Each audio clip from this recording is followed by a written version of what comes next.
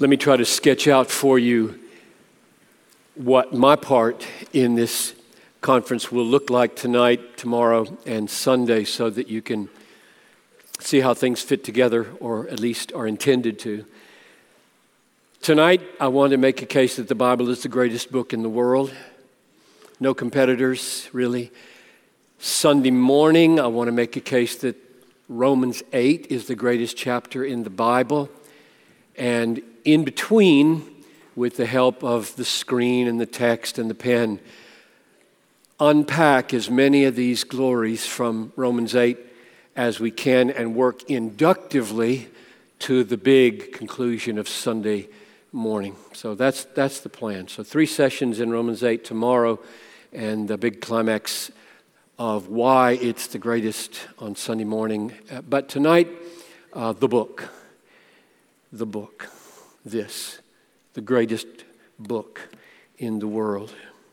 So my aim in this message is to awaken and deepen and intensify your love for the Bible as a divine gift that is absolutely essential, indispensable in accomplishing God's ultimate purpose in the universe. Namely, that He would be supremely glorified in the white-hot intensity of the everlasting joy of His redeemed people in Himself through Jesus Christ. The title of the message is Scripture, the Kindling of Christian Hedonism, and it has 2 parts. The first part will attempt to answer what is Christian hedonism from the Bible, and the second part will attempt to explain how the Bible is indispensable in accomplishing the ultimate goals of God in the world, which are the same as the goals of Christian hedonism. So, part 1, what is Christian hedonism? Christian hedonism is a way of life that seeks at all times to maximize the intensity and the duration of our pleasure in God. A quest that is shaped by and based on 2 convictions. First, that the pleasure of greatest intensity and greatest duration is found only in God through Jesus Christ. And the second conviction is that the reason God set it up that way is because He is most glorified in us when we are most satisfied in Him. So, through Christ then, we find maximum joy in God, and God receives maximum glory in us as we find our maximum joy in Him. That's the meaning of Christian hedonism. 4 clarifications. So this will take half the message to clarify those. I was reading the other day a pretty lengthy critique of Christian hedonism given me by a pastor in Britain that is circulated there among people who find it attractive, and to try to show it's got problems. So you don't know what those are, but these are answers to them. Some of them anyway. Clarification number 1. Let's clarify the relationship between the experience of joy and the object of joy. Very complicated, philosophical sounding, so buckle up for about 5 minutes on this one. I did not say in my definition that Christian hedonism seeks maximum pleasure. I said it seeks to maximize the intensity and the duration of pleasure in God. The wording may sound like a small difference to you. Here's why it matters. When some people hear the term seek maximum pleasure, they think that pleasure is the object sought. The object sought, when in fact, pleasure is the experience of the object sought. It's a category confusion to equate pleasure with what pleasure enjoys. So let's push into this clarification for a moment. Let me do it with a denial and an affirmation. I deny that Christian hedonism makes a God out of pleasure. And I affirm that we all make a God out of whatever we take most pleasure in.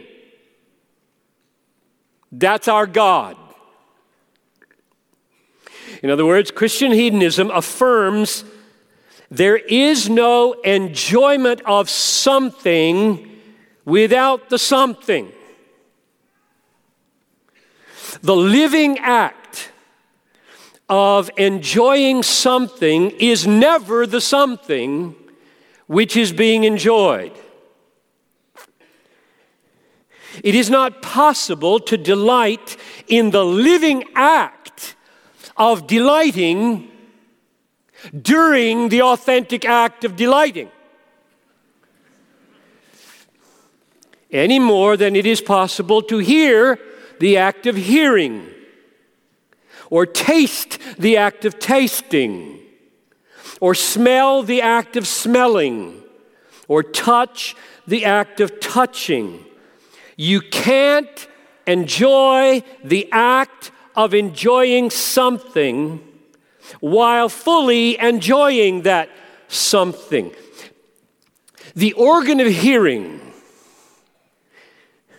is not designed to hear hearing. It's designed to hear sounds.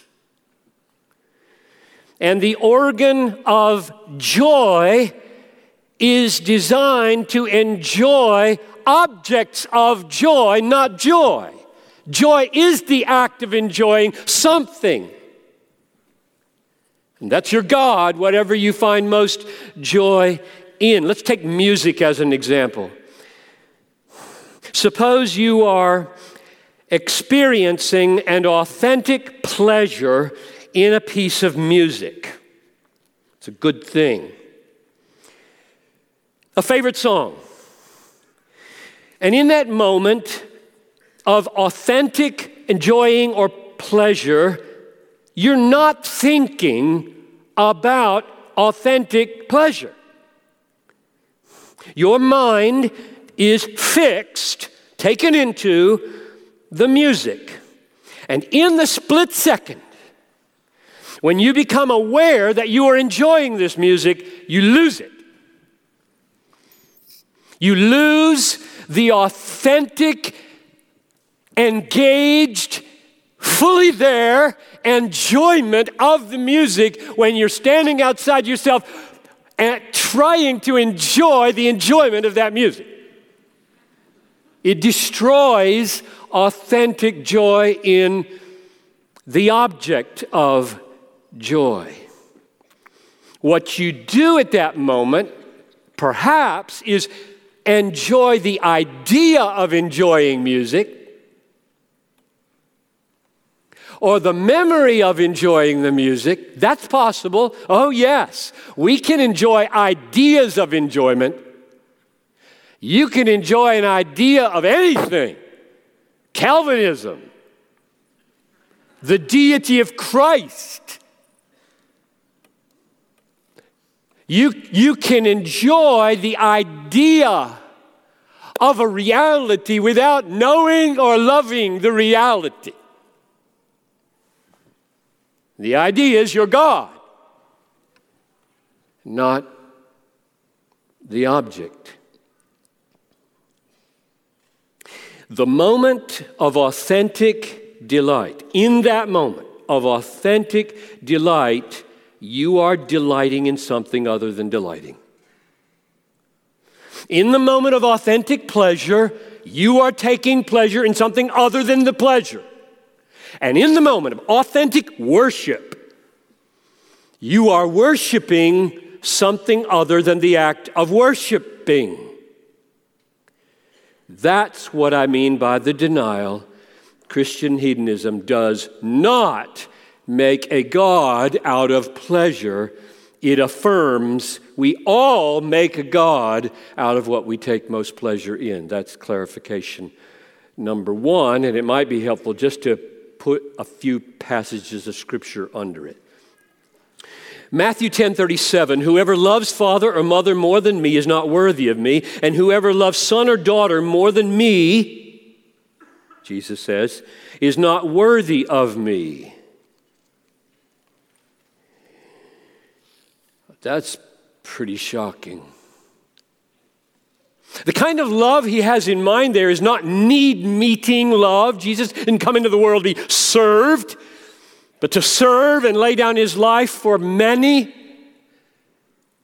We don't love Jesus by meeting his needs. So what's he talking about?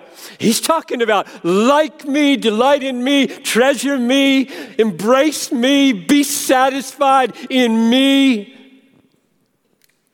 If you love your parents or children or spouse that way more than me, they are your God, and you're not worthy of me, he said.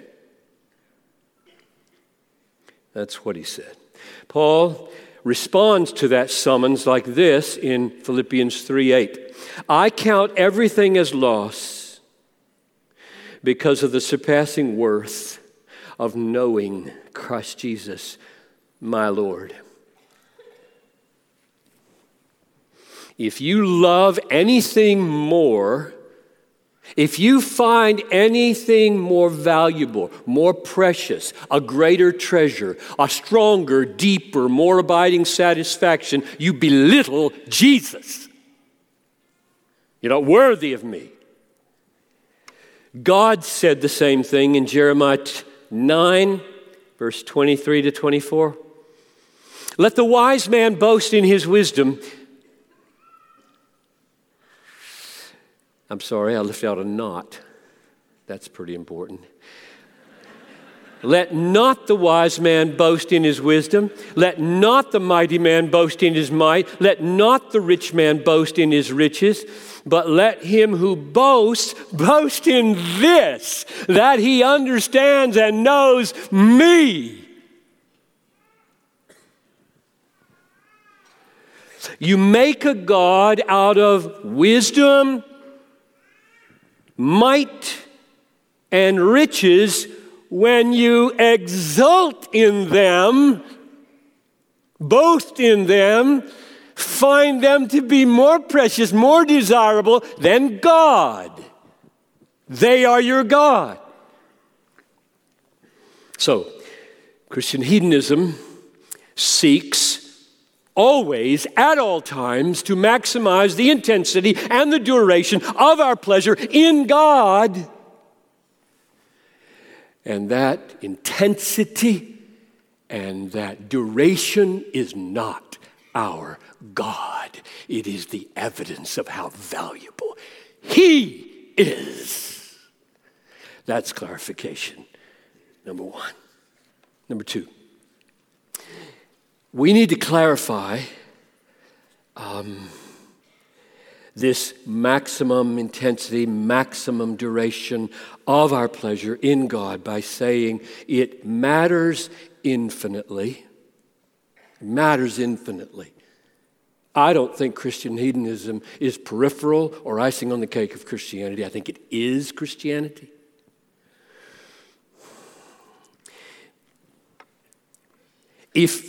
Let's put it starkly. If you could offer me a pleasure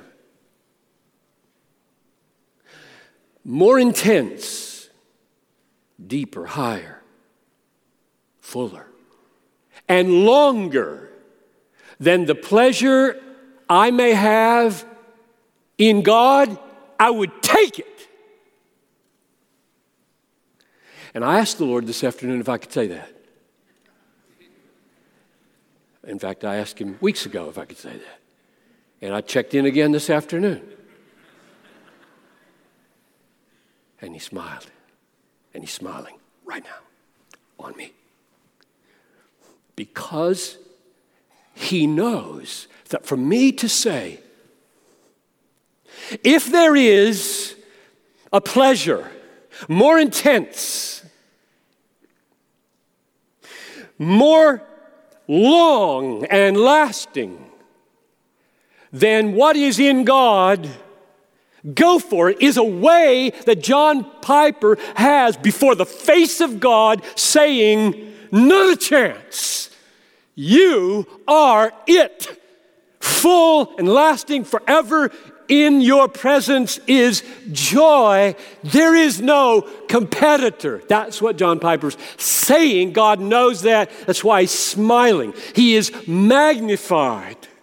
He's always smiling when we magnify him. He's magnified by saying, you got a pleasure that will be 99.9% as good as what God gives and lasts 80 million years and then stops? You got that to offer me? My answer, not interested. That word stop terrifies me. 100% forever or I'm not interested. Psalm 16:11. You have shown us the path of life. In your presence is fullness of joy. At your right hand are pleasures, not for 800 million ages of millennia, but forever. And it grows, but that's another conference. That's clarification number 2. It's really important, and he's the only source. Clarification number 3 on the definition of Christian hedonism is this issue that God designed the world this way, that is, for him to be the supreme satisfaction of our souls. He designed the world that way. He could have created it another way. He designed the world that way precisely because he is most glorified in us when we are most satisfied in him. He loves his glory. It is his supreme value. And I am so thankful. When I first saw this years ago, I just wanted to weep for joy. That not only did I not have to choose between my joy and his glory, I dare not choose. It's blasphemy to choose.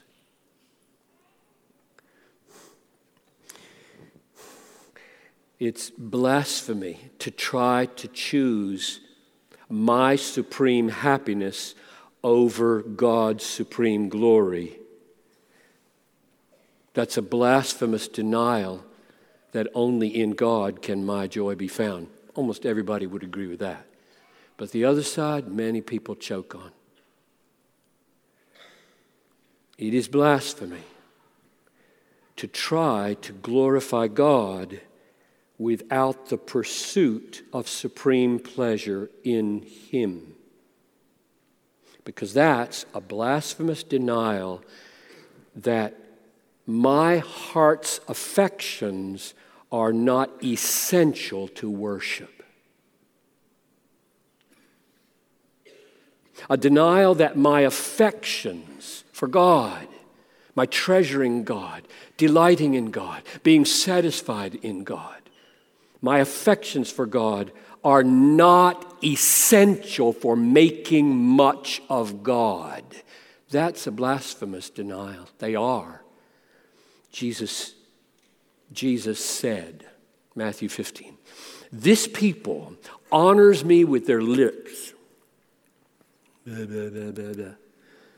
Praise you, praise you, praise you. Hallelujah, hallelujah, hallelujah.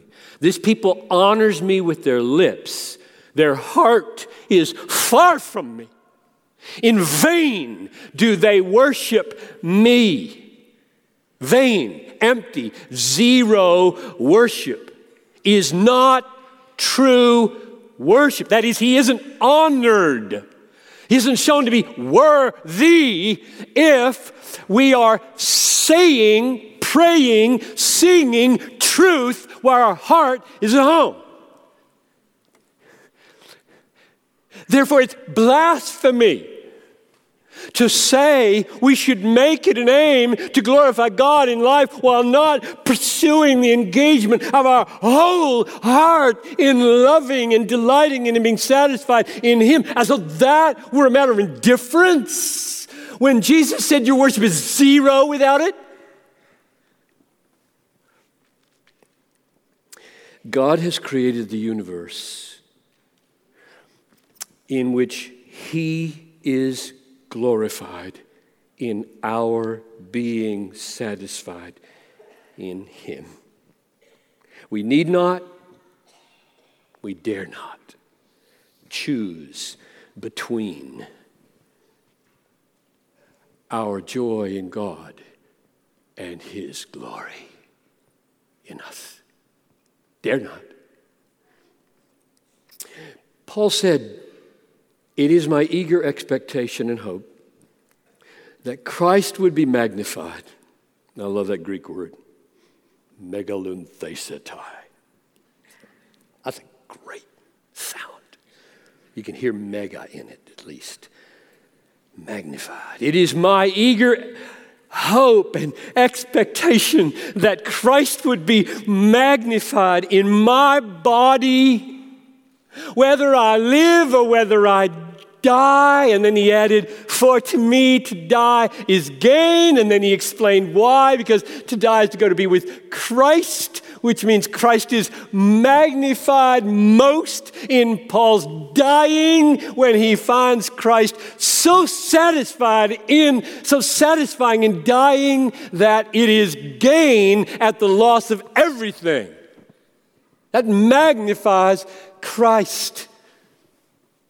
So my third clarification is yes, God, Christ, they are most magnified in us when we are most satisfied in them, especially in moments of suffering and death.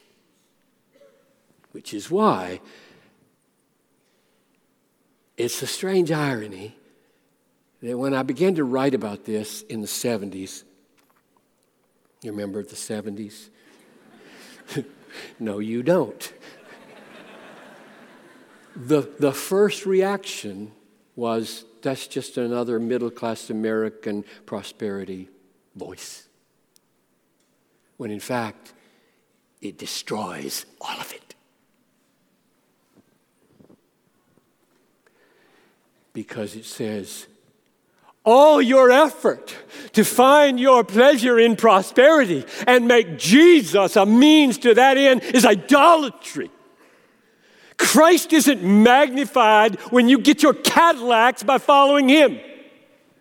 Christ is magnified when you die following Him and say, gain. Clarification number 4. The effort to maximize the intensity and the duration of your pleasure in God may cost you your life. Flannery O'Connor, novelist, said, picture me with my ground teeth stalking joy, fully armed too, for it is a highly dangerous quest. Indeed it is. Mark 8. If anyone would come after me, let him deny himself and take up his cross and follow me. For whoever would save his life will lose it, and whoever loses it for my sake gain it forever. In other words, it may cost you your life to experience Christ as fully gained, which is what Jesus meant you should do. If they persecuted me, Jesus said, they will persecute you, John 15. If they have called the master of the house Beelzebul, how much more will they malign those of his household? Matthew 10. All who desire to live a godly life in Christ Jesus will be persecuted, 2 Timothy 3. Through many tribulations we must enter the kingdom of God, Acts 14. What son is there whom his father does not discipline? For the moment, all discipline seems painful rather than pleasant, but later it yields the peaceful fruit of righteousness. What do all those texts teach? They all teach that our main disease is preferring other things to God, and God's great physician therapy is to knock as many of those other things out from under us as he must to get us to rely wholly on him, otherwise known as suffering. If you are a child who has never been disciplined, you are a bastard. Hebrews 12. You're not a child. He disciplines his children. He disciplines his children. That is, they suffer because our main disease is that I love other than God. God knows that. It's the way every human being is wired on the planet. I love everything more than I love God. And he has a way to destroy those things. Don't make him.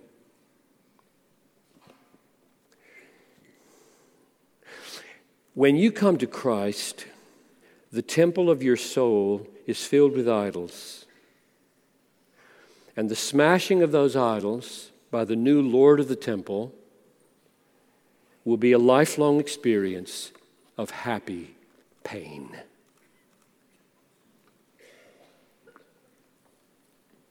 Whatever gain I had, and he had many, I counted as loss for the sake of Christ, so that God wouldn't have to yank them away.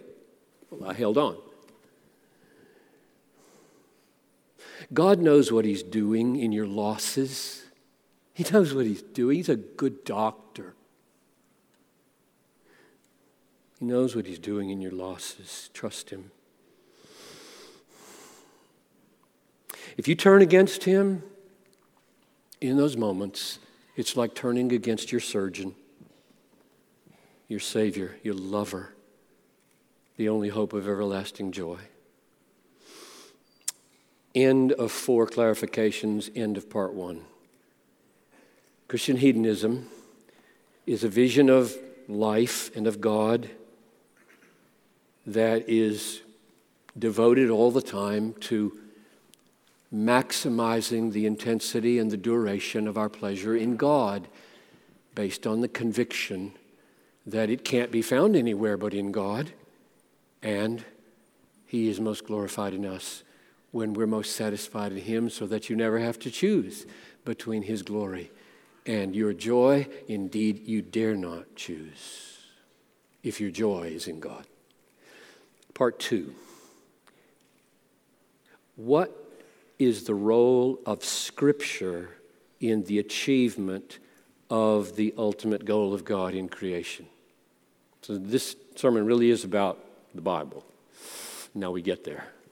But we had to set that up because here's how I'm going to define the ultimate goal of God in the universe. Why did he make the universe? Why does Minneapolis exist? Why does this building exist? Why do you exist? Your family, your churches, your schools? Why does it all exist? There's an answer for that in the Bible.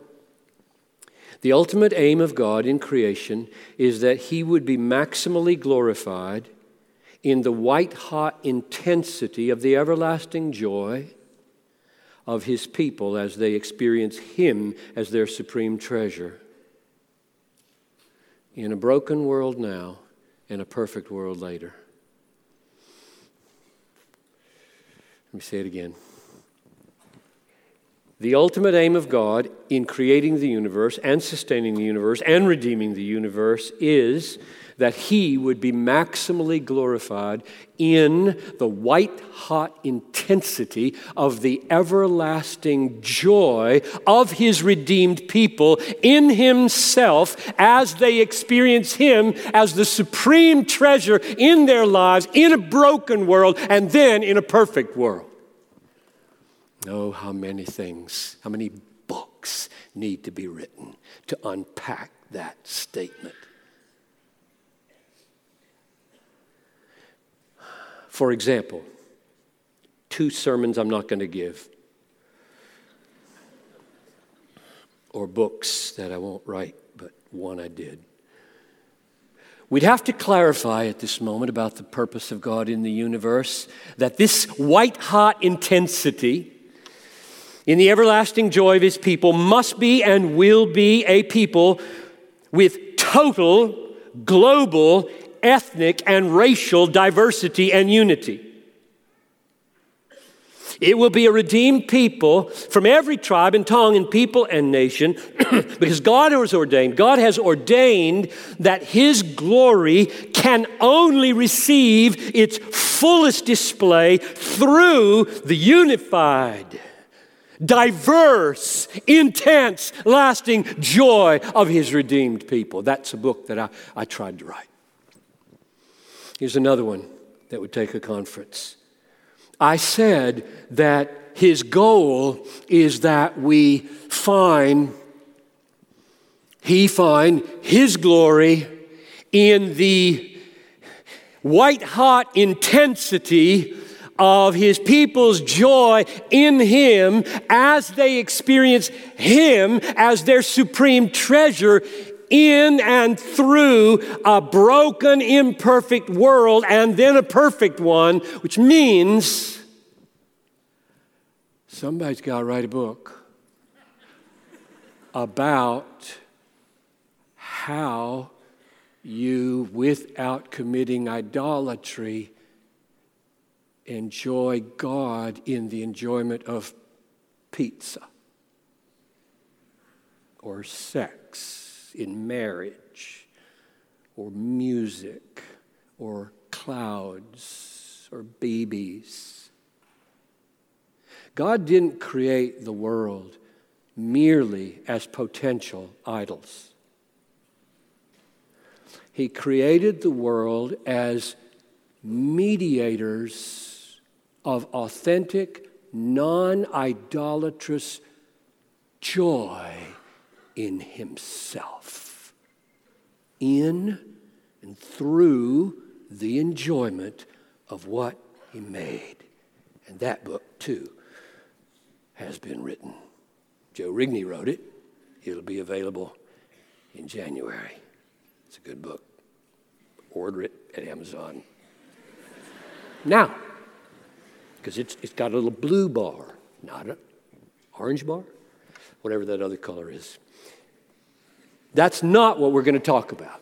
Those are the 2 sermons that I'm not giving. Here's what we are going to finish up with. The second half of this message, don't want to clue you, we're not done yet. We've got another halfway to go. What we will tackle here now in this second half is this ultimate goal of God, being maximally glorified in the white-hot intensity of the enjoyment of the people of God in God as they enjoy Him in and through the broken and then perfected world. What we're going to do with that is to argue that this cannot be fulfilled. This aim of God cannot be fulfilled without the Bible. If the Bible goes, the universe is over in its God-intended purpose. That's the rest of the message. Without this book, God will not has ordained cannot complete the purpose for which he made the world, which makes this the most important book in the world. Because God is the most important person in the world, and his purposes are the most important purposes in the world, and those purposes cannot be achieved without the book. That's what we're going to try to spend the rest of our time arguing. Nothing is a greater obstacle to the achievement of God's purpose in the world than the fact that every human being is dead in trespasses and sins, which means spiritually dead to the glory of God, which means nobody is born loving the glory of God above food or sex or power or family or anything else that they find pleasure in. Nobody sees. Everybody's blind. We're all corrupt, blind, and our fundamental disease called sin is a preference for other things rather than God. And the preference, this is a metronome, the preference is so strong you can't change it. It's called dead. That's scary. God, if your purpose is to magnify your glory in the white-hot intensity of people, in the enjoyment of you, that's not going to happen because they don't feel or see you as glorious. None of them. They're all dead. Now, that did not take God off guard. Nothing takes God off guard, right? God is never surprised. He sees and he knows everything that's coming, and he did before he made the world. Which means that our universal deadness didn't take him off guard. Which means that he folded it intentionally into his plan. Which means that my deadness and your deadness to the glory of God is not only an obstacle, but a means to the glorification of God.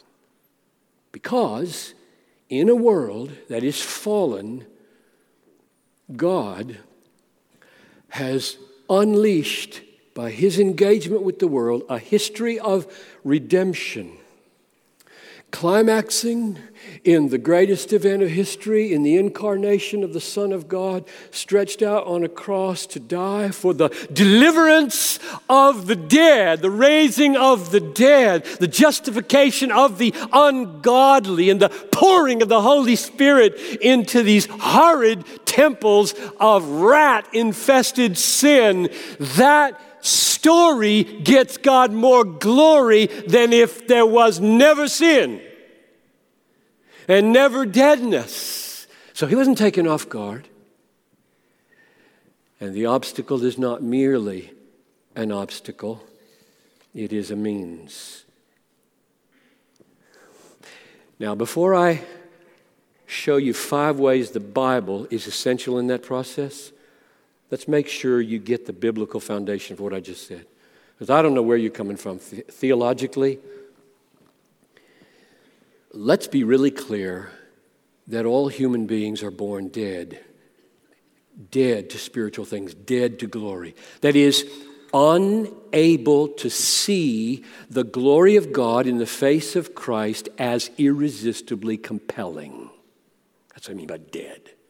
Unable to see it as irresistibly compelling. Nobody is born that way. You've got to be born again to see that, feel that, want that. Why do I say that? 1 Corinthians 2:14. The natural person does not accept the things of the Spirit of God. They are folly to him, and he is not able to understand them. They are spiritually discerned, which means without the Holy Spirit, you can't discern the beauties of the things of the Spirit. Or Romans 8, 7 and 8. We'll look at this tomorrow morning. The mind of the flesh is hostile to God, for it does not submit to God's law. Indeed, it cannot. And those who are in the flesh cannot please God. Or 2 Corinthians 4:4, the God of this world has blinded the minds of unbelievers to keep them from seeing the light of the gospel of the glory of Christ, who is the image of God. Apart from God's saving grace, not a single person in this room would find God attractive. No one. And if you don't find him attractive, more attractive than everything else, either you're in a spiritual slump or you're not born again. And I pray God would cause you to be born again by this word. Luther called this condition the bondage of the will. He said at the end of his life that was his most important book, The Bondage of the Will. But it's a bondage for which we are guilty. We're not guilty for all bondages. But this one, we're guilty. We're responsible for this bondage. Even though we're morally and spiritually unable to prefer the beauty of God over the deceitful beauty of sin, we're guilty and we're responsible, though unable. Because this is not the kind of inability that takes away guilt and responsibility. It's the kind of inability that leaves it. Illustration. It's not this kind of inability. A person who is unable to see and love God never talks like this. I prefer God over all things with all my heart, but something is stopping me from embracing him as my treasure.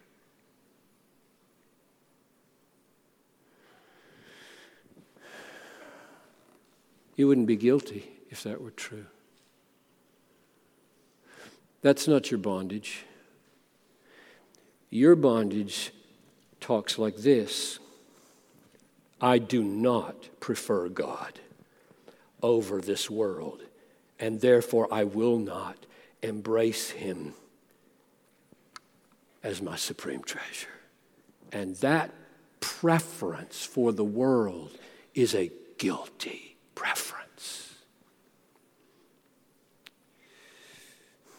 What that means is that you are dead, or were dead, morally unable to enjoy God, to treasure God above all things. And as a result of this deadness to the glory of God, so that we don't treasure it above all things, we commit high treason. That is, attempting to dethrone God from his place as the supreme treasure of the universe. Not preferring God over all things is treason against the King of the universe, an attempt to dethrone him from his place as the supreme treasure of the universe.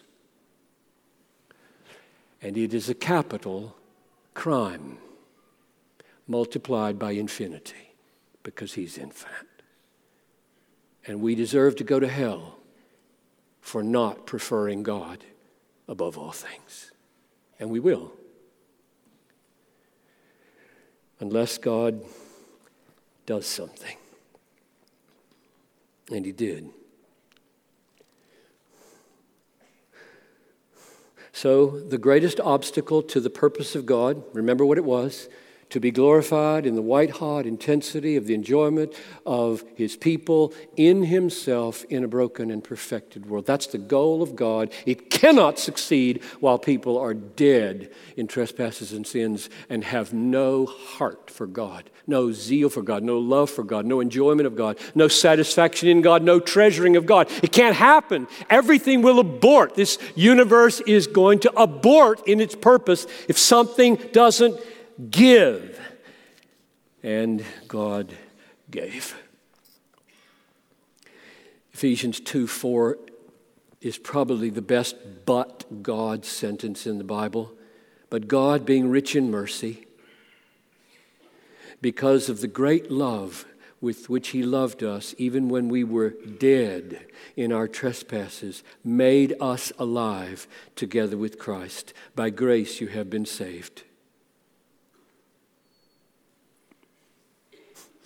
That's how any of us came to love God, trust God, delight in God, be satisfied in God, treasure God, so that the purpose of God in the universe could happen. God said, I will raise them from the dead. And my question is, how does he do that? And my answer is, he does it by his inspired, inerrant scriptures, the words of God that make up the Bible.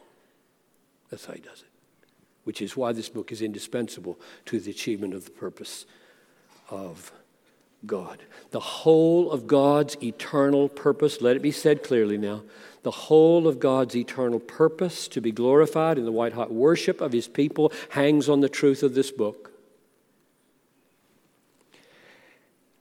5 ways. Here we go. Number 1, there can be no fullness of joy in God where there's no fullness of revelation of God's excellencies. There can be no fullness of joy in God where there's no fullness of the revelation of the excellencies of God. That's what's in this book. It is a wonderful thing that God has revealed himself in nature. The heavens are telling the glory of God. But that revelation of the glory of God cannot compare to the knowledge we have of God in the history of salvation recorded in this book, and only here with authority and absolute truth. 1 Samuel 3:21 describes how God reveals himself clearly. The Lord revealed himself to Samuel at Shiloh by the word of the Lord. The Lord revealed himself to Samuel by the word of the Lord. You struck me with your word, and I loved you. That's a great sentence from Augustine. All God-exalting joy is based on God-revealed knowledge of God. And the fullness of God-exalting joy is possible only where there's fullness of revealed knowledge. And that's only here. This is what we need in order to achieve the purpose of God, to delight in God forever. Second, the story of how God acted in history to purchase and release us from spiritual deadness through Christ, through the new covenant, through the shedding of the blood and the resurrection, the story of how he delivered us from the bondage of our will and delivered us from the wrath of God, that story is recorded here.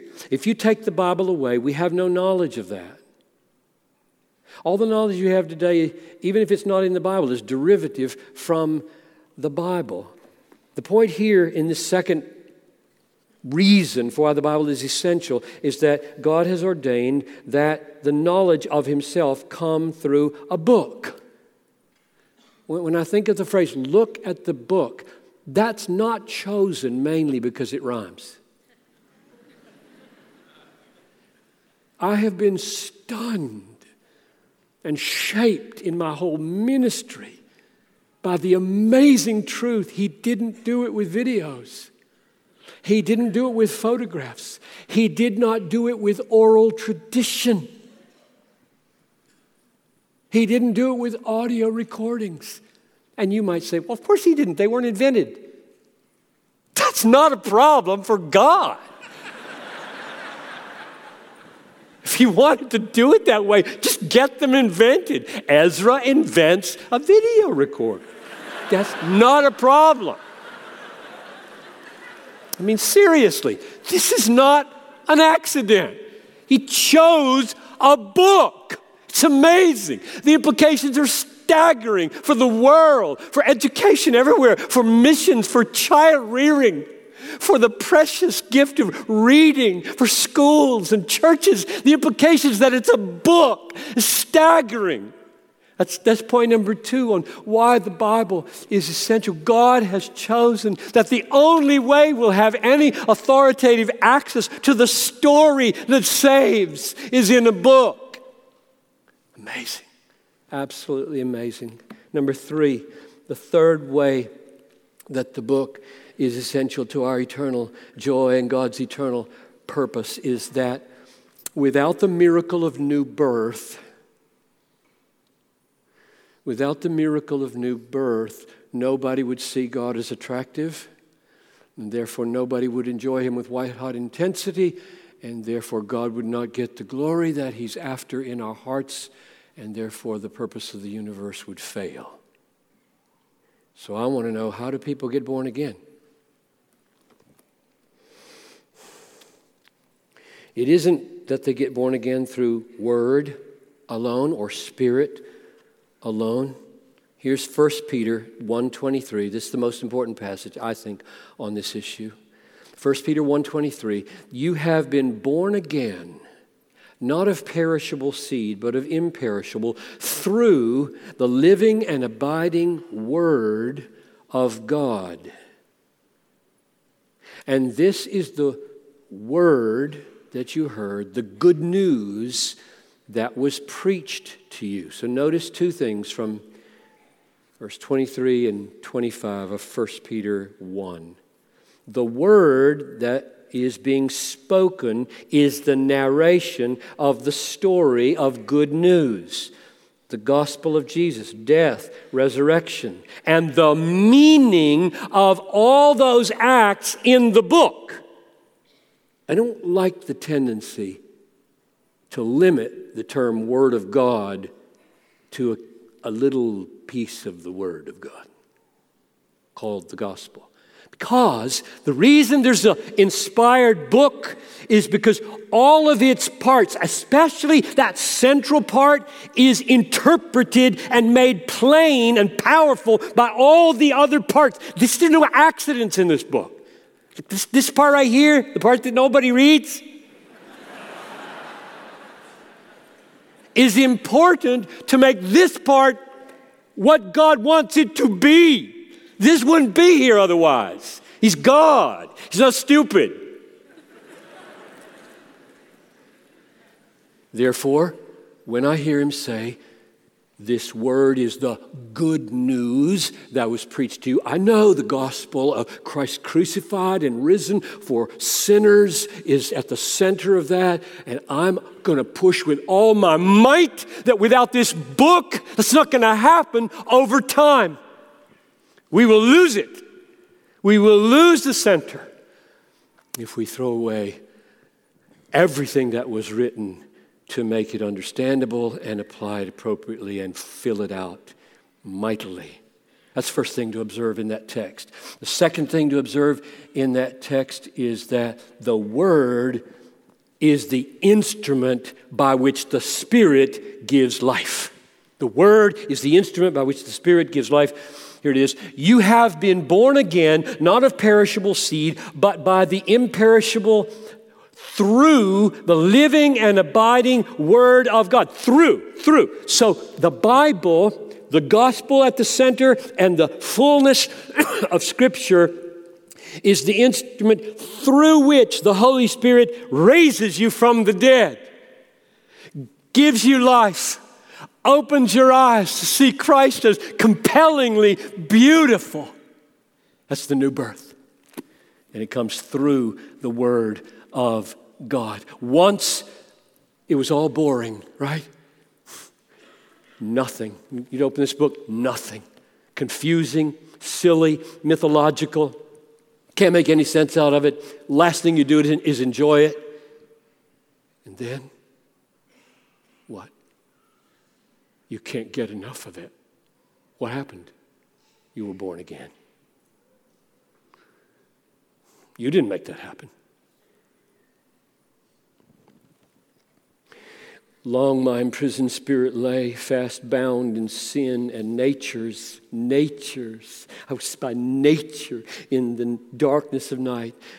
Thine eye diffused a quickening, life-giving ray. I woke the dungeon. Everybody's in a dungeon. The dungeon flamed with light. My chains fell off. My heart was free. I rose, went forth, and followed thee. That's called new birth. It happens by the Spirit of God through the Word of God. Or John Newton, I once was lost, but now I'm found. Was blind, but now I see.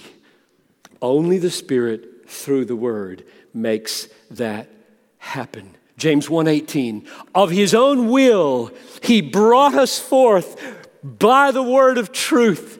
2 Corinthians 4:6, God who said, let light shine out of darkness, has shone into our hearts to give the light of the knowledge of the glory of God in the face of Christ. In other words, when you open to people the Scriptures and display Jesus Christ, its roots in the Old Testament, its fruits in the New Testament, its center in the cross, when you lay it out for people, God says, let there be light, and people are born again with the book.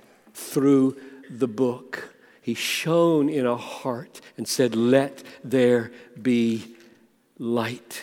So now we've seen 3 ways out of the 5. We're getting there. We're almost done. 3 ways. Here they are. The first way that the Bible is essential in achieving the ultimate goal of the universe and our ultimate joy in God is that there is no fullness of joy in God where there is no fullness of revelation of God. Number 2, the story of God's deliverance of his people is only found with truth and authority and fullness in the book, and it must be known. Number 3, the historical account of the saving work of Christ in all of its biblical context and ramifications is the instrument by which the Holy Spirit raises the dead. 2 more. The joy of faith is created by the Word of God. Romans 10:17, faith comes by hearing, and hearing through the Word of Christ. When a child is raised from the dead, when you're born again, your first cry is, I trust you. And my point here is that faith that is created by the Word has joy in God as an essential component of it. And without that joy in God, the purpose of the universe cannot be achieved, and therefore the Bible, through which faith comes, is essential to the purpose of the universe. Let me just make a small case that joy in God is an essential part of faith in God. 2 Corinthians 1:24, not that we lord it over your faith, but we work with you for your joy.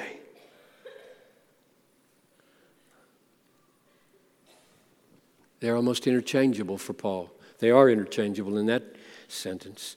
Faith and joy. Or Philippians 1:25, I know that I will remain and continue with you all for your joy of faith. Your joy-permeated faith. Or the words of Jesus, John 6:35, I am the bread of life. Whoever comes to me shall not hunger. Whoever believes in me shall never thirst. So what is believing? Believing is the coming to have your thirst quenched. Believing is the coming to have your hunger stilled. And Christ is the bread, and Christ is the water. Therefore, where there's no coming to Christ for bread, for the soul, no coming to Christ for water, for the thirsty soul, no coming to Christ as a treasure for our miserly heart, we're not believing.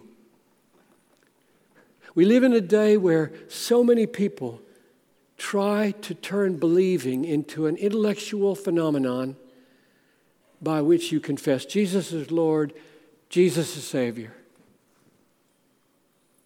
Oh, the devil knows he's Lord, and the devil knows he's Savior. But you say, oh, but we receive him indeed. What does that mean? What does it mean, receive him?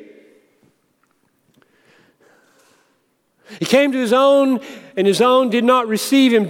But to as many as received him, who believed in his name, he gave the power to become the children of God.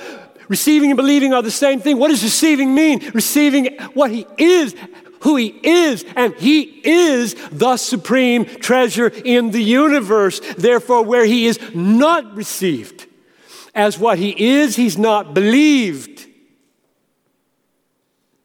So joy in him, treasuring him, delighting in him, being satisfied in him is the meaning of saving faith. It is an essential component of what it means to believe, and faith comes by hearing, and hearing by the word of God. And therefore, if this book did not exist, there would be no faith, and there would be no receiving of Jesus as the treasure that he is, and therefore no supreme joy in him, and therefore the purpose of the universe would fail. It's an important book. Lastly, number 5, the Bible is essential to our joy and God's ultimate purpose because our faith and our joy are under attack every minute of every day from the flesh, the world, and the devil. As long as you live on this planet, you will be embattled until death or the second coming turn it all around. How do you win that battle? How do you wake up believing in the morning? I've asked so many people, what makes you think you will wake up, what is today, the 26th? What makes you think that you'll wake up on the 27th of September, 2014 and be a believer? Treasure Christ. What makes you think you will? There's one answer why you will. He keeps you. Now unto him who is able to keep you from falling and to present you before the throne of his glory with rejoicing. To him be glory, majesty, and authority forever. That's the only reason anybody wakes up a believer on the second day, and the third, and the fourth, and the fifth, and 68 years worth of waking up after being converted at age 6. Amazing that John Piper is a Christian today. Absolutely off the charts, glorious that I'm still a Christian. I cannot get over that I survived the ministry.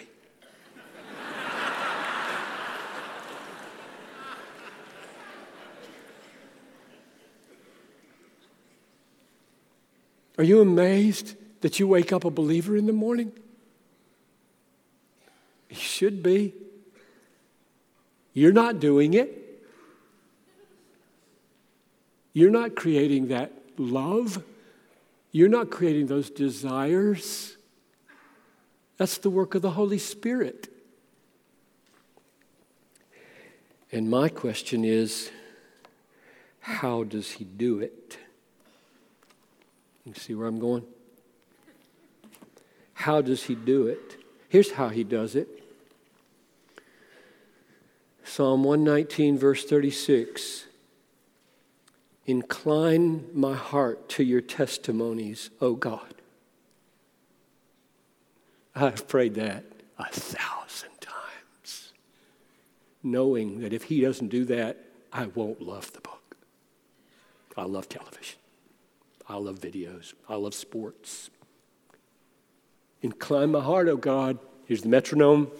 Push it. Push it. I can't push it.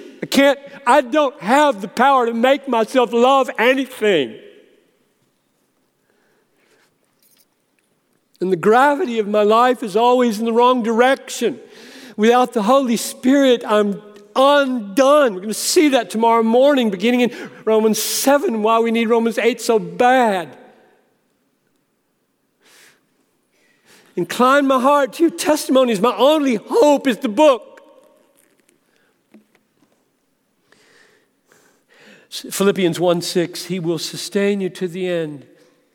He will finish the work that he's begun. And how will he do it? John 20:31. These things are written so that you may believe that Jesus is the Christ, and that believing you have life in his name. These are written that you may believe. Many of us use that verse for conversion. Yes, amen. They're written to convert people. But that's not what it says. It says, these things are written that you may believe. You got a belief issue in the morning. I got a belief issue every morning. These are written that I might believe at 9 when I was wavering at 7. Every day, the battle rages. Are you a warrior or are you coasting? Nobody coasts to heaven. The current is all in the other direction. We swim or we're over the falls. We swim by the word. Here's another way to look at it. Holiness is essential for heaven. Hebrews 12:14, strive for the holiness without which no one will see the Lord. Strive for the holiness without which no one will see the Lord. Where does that come from? How does holiness happen in your life? Answer, John 17:17, Jesus says, sanctify them. That is, make them holy in your truth. Your word is truth. There is no hope for holiness without the word. Jesus said, John 8:32, you'll know the truth, and the truth will set you free. And in the context, free from what? Sin. Meaning holiness is found in the word, through the word, by the Spirit. We're saved by the Spirit through the word. We're held on to by the Spirit through the Word. We're sanctified, made holy by the Spirit through the Word. Or here's 2 Peter 1:4. He has granted us precious and very great promises so that through them you may become partakers of the divine nature, having escaped from the corruption that is in the world. How do we escape from the corruption that is in the world? How do we share in the divine character? Answer, through precious and very great promises. How else can we live without daily doses of the blood-bought promises of Jesus? And all of them, old and new, are ours in Christ. Yes, in Christ. Holiness comes from feasting your eyes on Christ, according to 2 Corinthians 3:18. Beholding the glory of the Lord, we are being changed from one degree of glory to the next. And how do you feast your eyes on the glory of Jesus? The Lord revealed himself to Samuel through the word of God. I'll conclude with 5 statements of summary. The Bible is essential, indispensable for the achievement of the ultimate purposes of God in the universe, because that ultimate purpose is for him to be glorified in and through the white-hot intensity of the everlasting enjoyment of his people in himself, which cannot happen without this book. Therefore, the universe fails. God fails where this book is lost. It will not be lost. It will not be lost. The flower fades, the grass withers, and the word of our God will stand forever.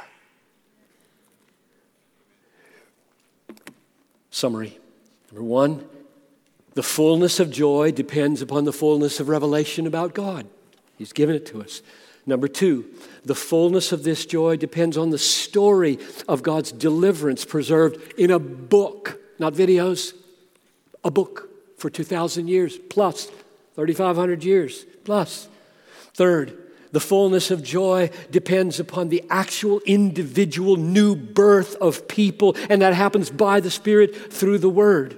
Number four, the fullness of joy depends upon saving faith, which comes by the Word, because faith includes being satisfied with all that God is for us in Jesus. And number five, the fullness of joy depends upon the perseverance of that faith and that holiness. And we will not have it unless we gaze upon the beauty of the Lord so that we become like Him, and we gaze upon Him nowhere else with any confidence or authority except in the pages of this book. And therefore, the entire purpose of God in the universe hangs on the inspiration and authority and truthfulness of the Bible. These things have been spoken to you.